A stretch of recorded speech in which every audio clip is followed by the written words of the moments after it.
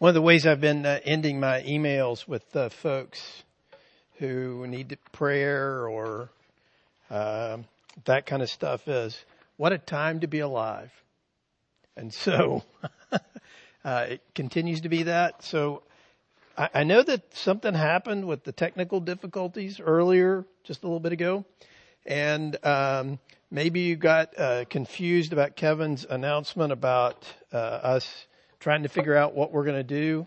And that's trying to figure out what we're going to do, trying to figure out what we're going to do, trying to figure out what we're going to do about reopening. That's what you should hear.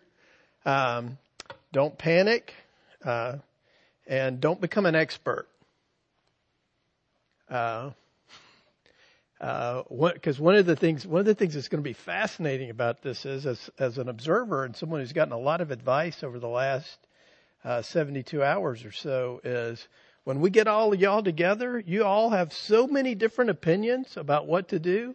It's going to be awesome to get everybody together in one room. So, so that'll be really cool. Also, I noticed that the part of the service went out before, I guess we got to the Lord's Prayer. That's correct, right?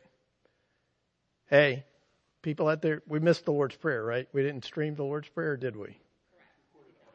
We recorded audio. Well, you know what? You know what we're going to do? Kind of to orient ourselves before I read the text and get back to things here. We're going to say the Lord's Prayer.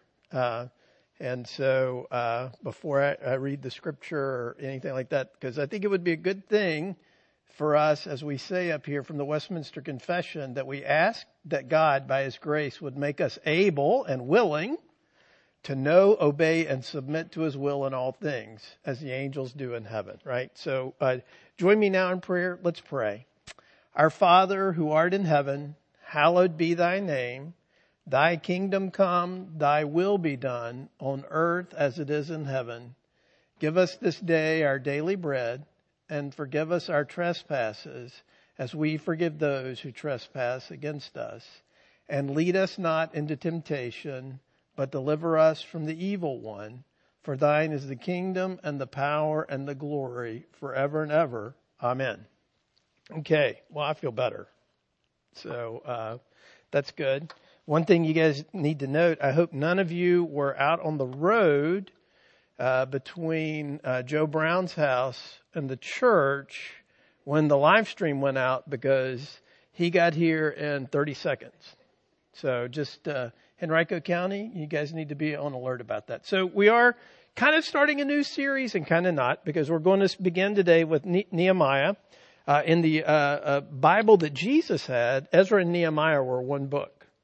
They just one went straight into the other, because they're covering basically the same amount of time. So, but today we're gonna look at Nehemiah chapter 1 verses 1 through 11. It's been about 13 years since the close of Ezra, and now we're going to shift our focus. The primary character that we're going to look at and we're going to hear from is this man named Nehemiah, and we get introduced to him today. A couple of things to say before I read the text about Nehemiah that are worth noting is he just bursts onto the scene. Not a lot of information about his background, not a lot of information about how he grew up, who his parents were, any of those sorts of things.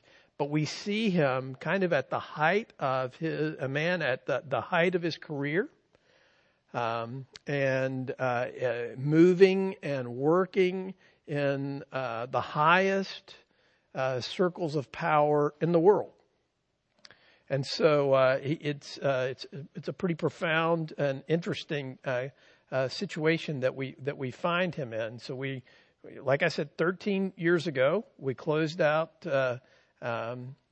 Ezra, and now we're going to pick up with the story of what God's doing with the people there in Jerusalem with Nehemiah chapter 1, 13 years later. So let me read to you the text. In Nehemiah 1 verses 1 to 11, this is God's word. We should hear it and respond to it as such this morning. The words of Nehemiah, the son of Hakaliah. Now it happened in the month of Chislev in the 20th year, as I was in Susa, the citadel, that Hanani, one of my brothers, came with certain men from Judah. And I asked them concerning the Jews who escaped, who had survived the exile, and concerning Jerusalem. And they said to me, the remnant there in the province who had survived the exile is in great trouble and shame. The wall of Jerusalem is broken down, and its gates are destroyed by fire. As soon as I heard these words, I sat down and wept and mourned for days, and I continued fasting and praying before the God of heaven. And I said, O Lord God of heaven, the great and awesome God who keeps covenant and steadfast love with those who love him and keep his commandments, let your ear be attentive and your eyes open to hear the prayer of your servant that I now pray before you day and night for the people of Israel, your servants, confessing the sins of the people of Israel, which we have sinned against you. Even I and my father's house have sinned. We have acted very corruptly against you and have not kept the commandments, the statutes, and the rules that you commanded your servant Moses. Remember the word that you commanded your servant Moses, saying, if you are unfaithful, I will scatter you among the peoples. But if you return to me and keep my commandments and do them, though your outcasts are in the uttermost parts of heaven, from there I will gather them and bring them to the place that I have chosen to make my name dwell there. They are your servants and your people, whom you have redeemed by your great power and by your strong hand. O Lord, let your ear be attentive to the prayer of your servant and to the prayer of your servants who delight to fear your name, and give success to your servant today, and grant him mercy in the sight of this man, that is, the mercy in the sight of the king. Now I was cupbearer to the king. So, pretty profound text here. And Nehemiah opens with this picture of him being in the citadel there in Susa. Susa was and the citadel there was the winter palace for the emperor of the Persians. And based on archaeology, it was a very large place, a very opulent place. Pretty incredible place to spend your winter. And Nehemiah is there in the inner circle of the king. He's the cupbearer of the king. And the cupbearer of the king is a very important position. Persian kings were terrified that someone would poison them, right? Unlike with one of the differences between being a king and a president. If you're a president, you just get impeached or usually or you get voted out of office, right? But with kings, the only way to get rid of them is to kill them. It's for them to die, right? And so they were always in fear that something like that would happen. So the cupbearer stayed with the king all the time, protected him, tasted his food, drank his wine, was with him in all of the affairs of state, and was there. And it had to be somebody that the king trusted utterly. So Nehemiah is an important figure. Now, it's interesting to note that Nehemiah is this important figure. He's a faithful follower of the God of Israel. He's a faithful Jew, and yet here he is at the very center of power in the world, right? And it's a very powerful position. He gets word. This man here named Hanani, who might actually be one of his brothers, might actually be in his family, and some other Jewish men return from Jerusalem, and he goes to them to find out how the people of God are faring in Jerusalem. And he gets a devastating report. What he says is, what they tell him is that the walls are still broken down, that the gates have been burned with fire, and there's a lot of shame and trouble there. Now, we know that there were attempts earlier to rebuild the walls and to rebuild the gates. We're not clear exactly what happened there, but the fact that the walls are broken down and that the gates have been burned is something has happened in the last 13 or so years to cause there to be this shameful, sad situation there in Jerusalem. And so it's bad news. And he reacts. It says, as soon as I heard these words, I sat down and wept and mourned for days. and I continued fasting and praying before the God of heaven. Which leads me to a great question. What do you do when you get bad news? What do you do? I was thinking about this week. I remember when my dad was really sick and was dying.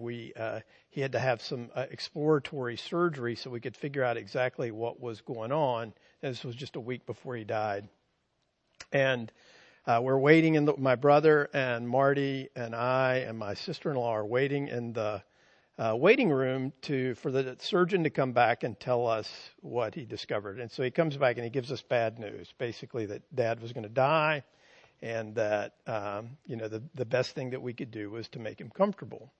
Well, I began to well up with tears. I began to get very sad. My brother, who jumps up, has a magazine or something in his hand and slings it across the waiting room. He's furious. And I thought to myself at the time, I'm like, I am a better person than my brother. I am reacting here with appropriate sadness, and he is reacting with inappropriate anger. So as we got done there, we went back up to stairs to meet Dad when he came out of recovery, and there was another doctor there who I didn't really like who came out to talk to us. And for some reason, as we're having a conversation, at some point in the conversation, I feel Marty pulling me back. She's got her hand on my elbow trying to pull me back, because for some reason I found myself in this doctor's personal space going like this in her face to get her to answer my questions. And it dawned on me that, that's how I deal with bad news. I don't know how you deal with it. Some people get very discouraged. They despair. Some people get angry. I like to mix the both of them. I like to be sad and then find somebody that I can get in a fight with, because that usually makes me feel better in a situation like that. What does Nehemiah do?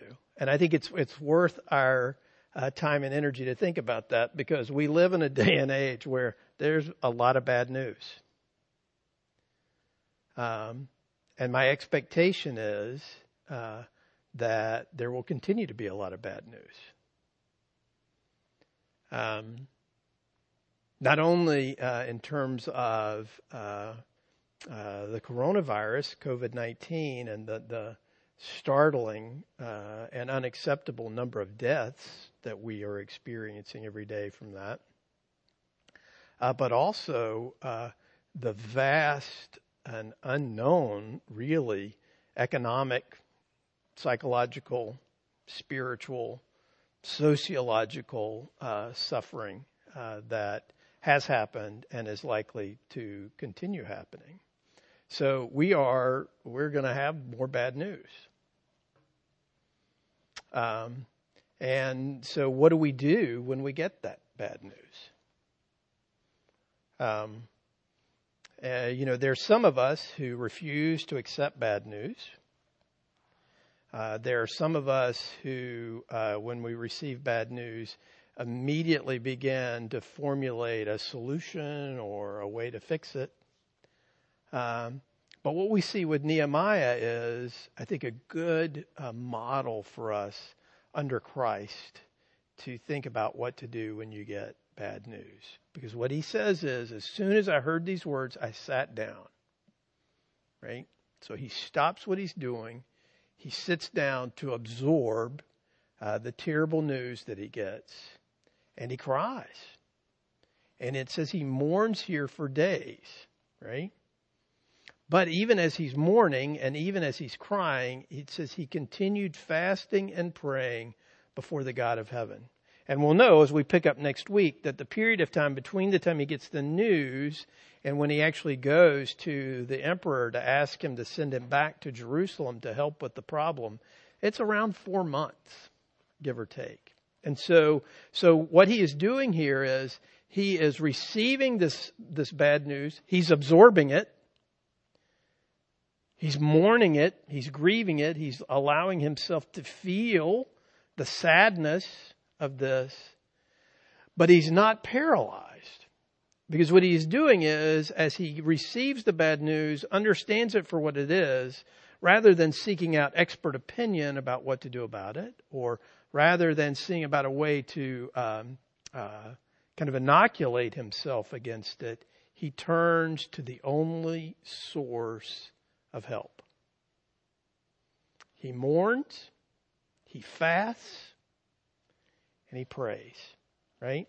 And so this prayer here is one of the most profound prayers in all of Scripture. Actually, we could spend many weeks on this prayer, but there's just a couple of things I want you to get this morning about Nehemiah's prayer that will help us turn our hearts in the midst of getting bad news and in the midst of heartbreak to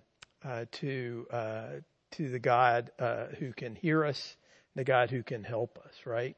So he comes right out of this and he says, O Lord God of heaven, the great and awesome God who keeps covenant and steadfast love. He begins here at the beginning of his prayer, and this is the whole reason why he turns to God. Because if your God is only sovereign, if your God is only kind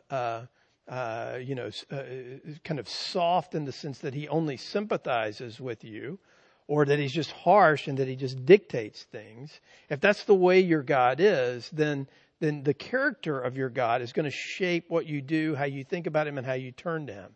Nehemiah's, the key thing that he sees about God is not just his power and his sovereignty, and not just necessarily his mercy and his love, but the fact that the character of God is most clearly demonstrated to us in the fact that he ties himself to us.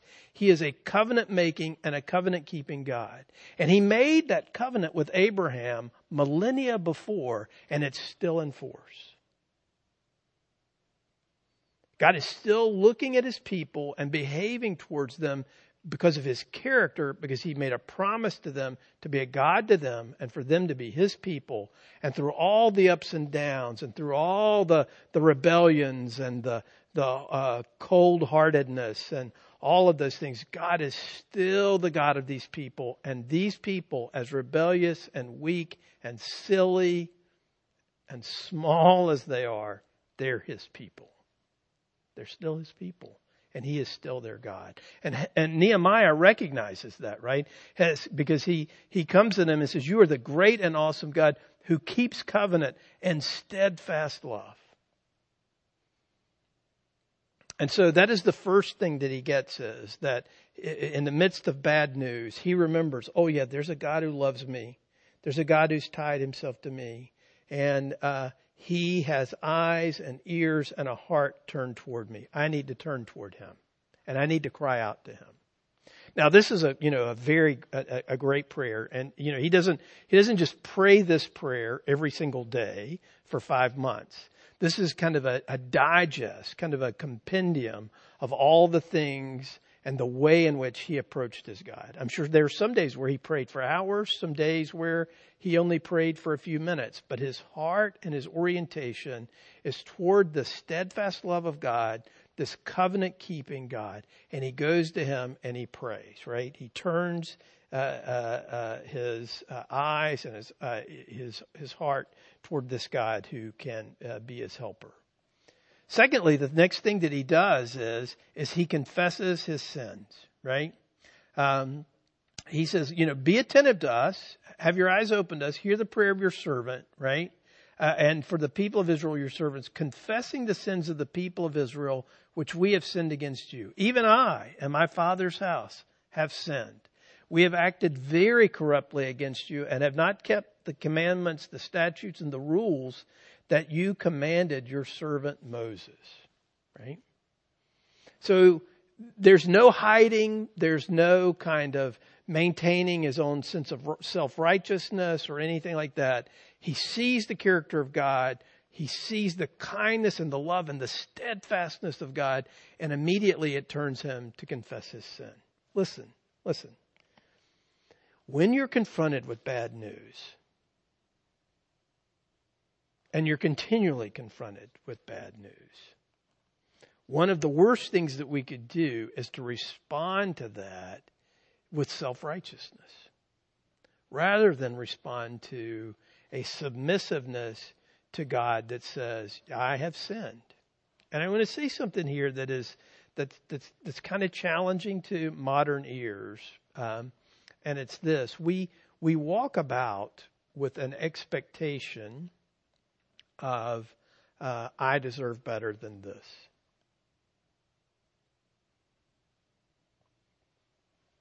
Right? I deserve better.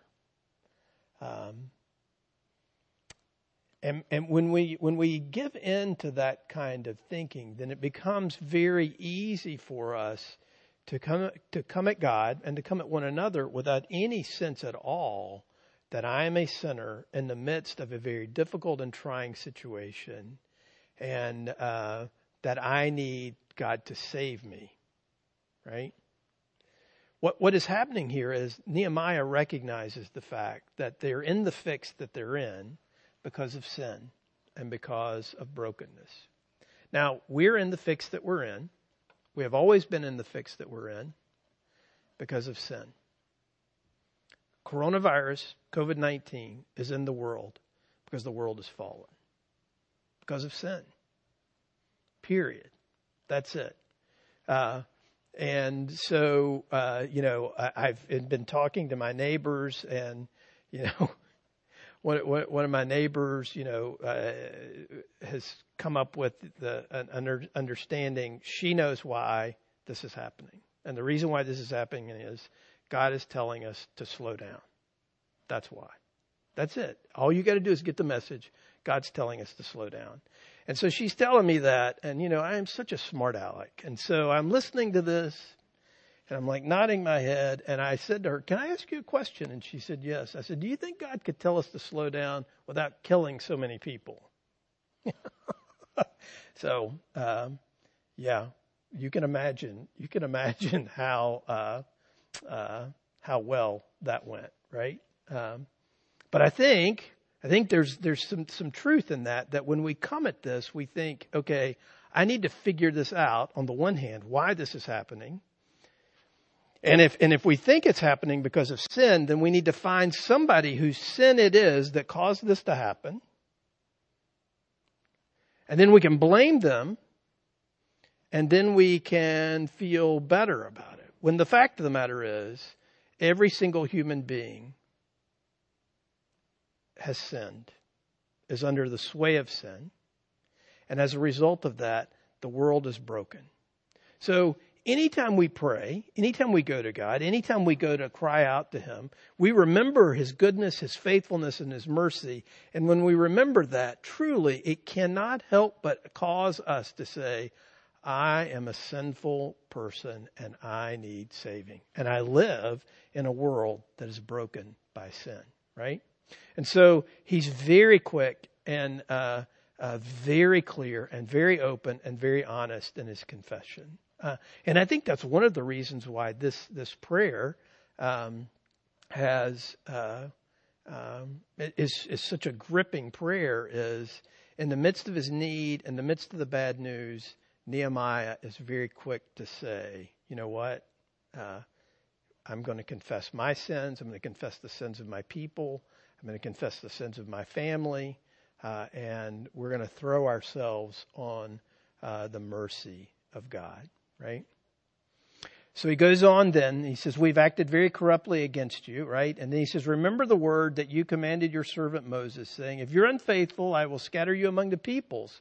But if you return to me and keep my commandments and do them, though your outcasts are in the uttermost parts of heaven, from there I will gather them and bring them to the place that I have chosen to make my name dwell there. They are your servants and your people, whom you have redeemed by your great power and by your strong hand.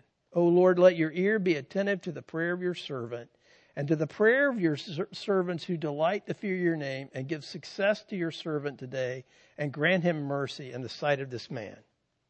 So what he's recognizing is he's got to go to the king and do something, speak to him, to go. Now he's prayed, he's confessed, he's leaning on the on the mercy and grace of God. And now he's got to go get permission from the king to go to Jerusalem because he believes that God is calling him to do that, to go back and to deal with the situation there. So we'll pick up with that next week, but I want to make just a couple more points of application this morning. And the first one is this. It is it's a profound thing for us to kind of settle our hearts in this morning to recognize that in the midst of this pandemic and in the midst of what's happening here, the gospel's still true. We're in a very disruptive situation, a lot of uncertainty, a lot of confusion, a lot of pain, a lot of weakness, a lot of impatience. But in the midst of this, the cross of Christ is still our proclamation and is still our boast. The empty tomb is still our hope. The coronavirus has, and the shutdown and all of these things have not canceled those things out. They're still true. And praise God, they're still true. Because what that tells us is that the mercy of God, the steadfast love of God, the covenant love of God has not been canceled. Right? It's still true. It's still real. It's still the ground underneath our feet. And that's what moves us, just like it moved Nehemiah, to keep asking God in the midst of disappointment, in the midst of discouragement, to keep us turning toward him.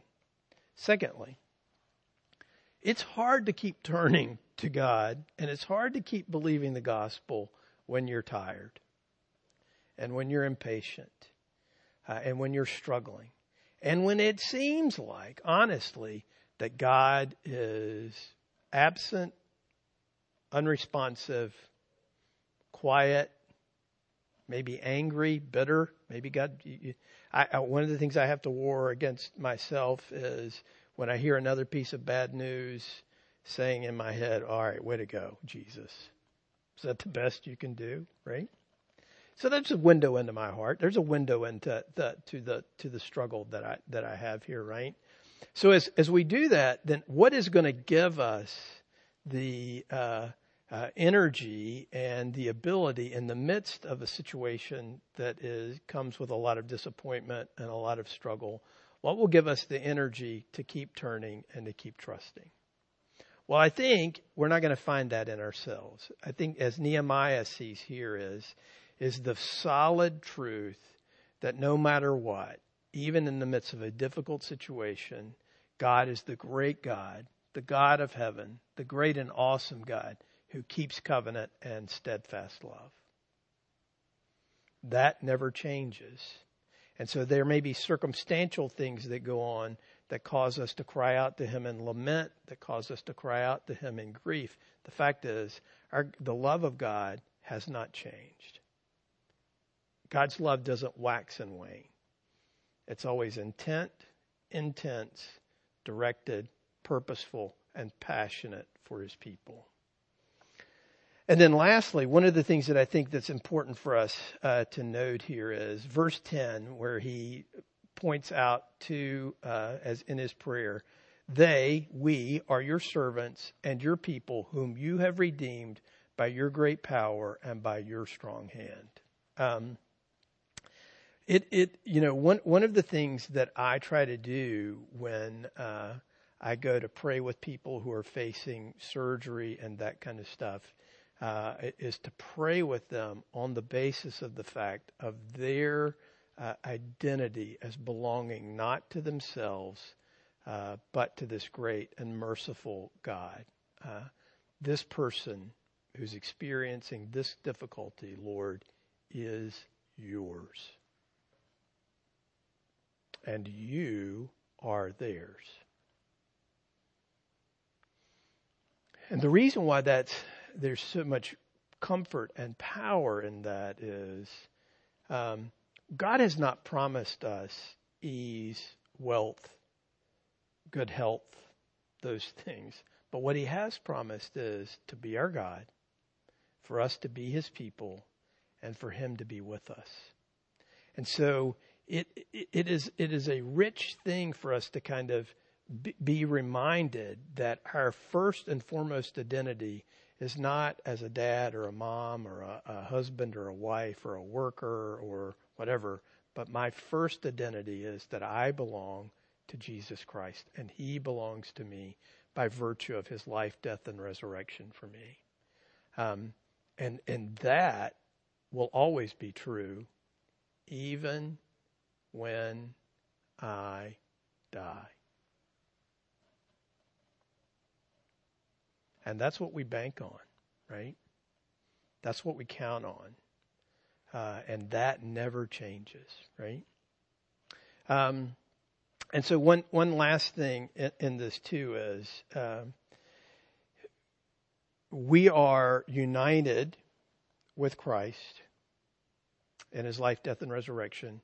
And we are united with one another in the fact that we are needy sinners who need a Redeemer. And we are united in the fact that he is our Redeemer. Don't forget that.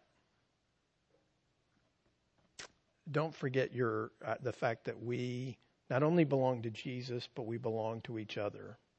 One of the reasons why I have gone to ending every service with that passage from Romans, rejoice in hope, be patient in tribulation, be constant in prayer, contribute to the needs of the saints, and seek to show hospitality, is this very reason that as we remember the gospel, as we walk through tribulation, as God keeps turning us towards him in prayer, we also recognize that the way we respond to God's goodness to us is towards our love for one another.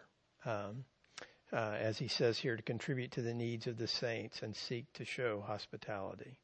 There's never been a time in the life of this congregation probably where we needed more ability and more understanding that we are in this together. The politically conservative, the politically liberal, the people who are know exactly what we need to do, and the people that don't know what we need to do, the people who are crippled by fear, and the people who are unnecessarily boastful and reckless. We got all kinds.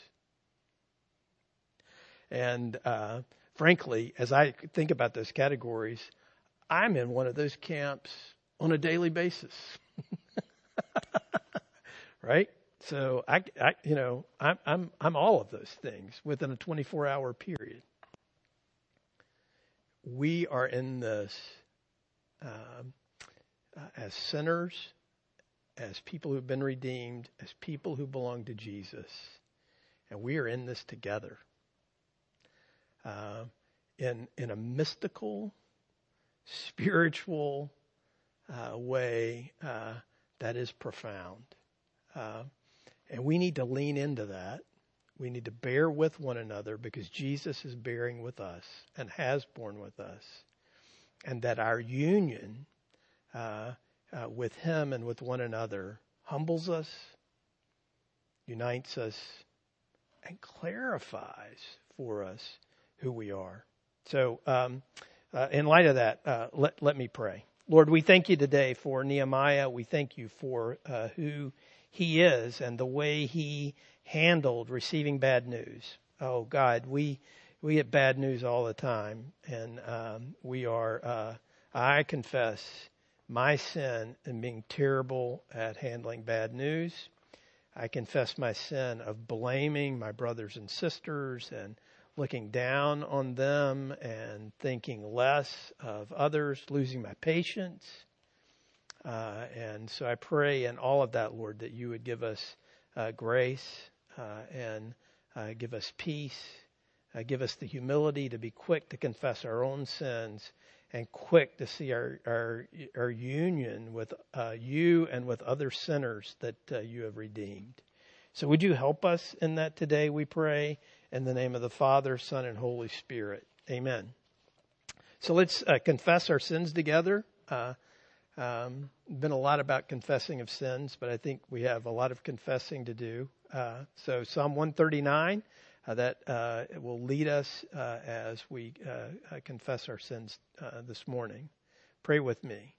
You have searched me, Lord, and you know me. You know when I sit and when I rise. You perceive my thoughts from afar. Where can I go from your spirit? Where can I flee from your presence? Search me, God, and know my heart. Test me and know my anxious thoughts. See if there is any offensive way in me, and lead me in the way of everlasting.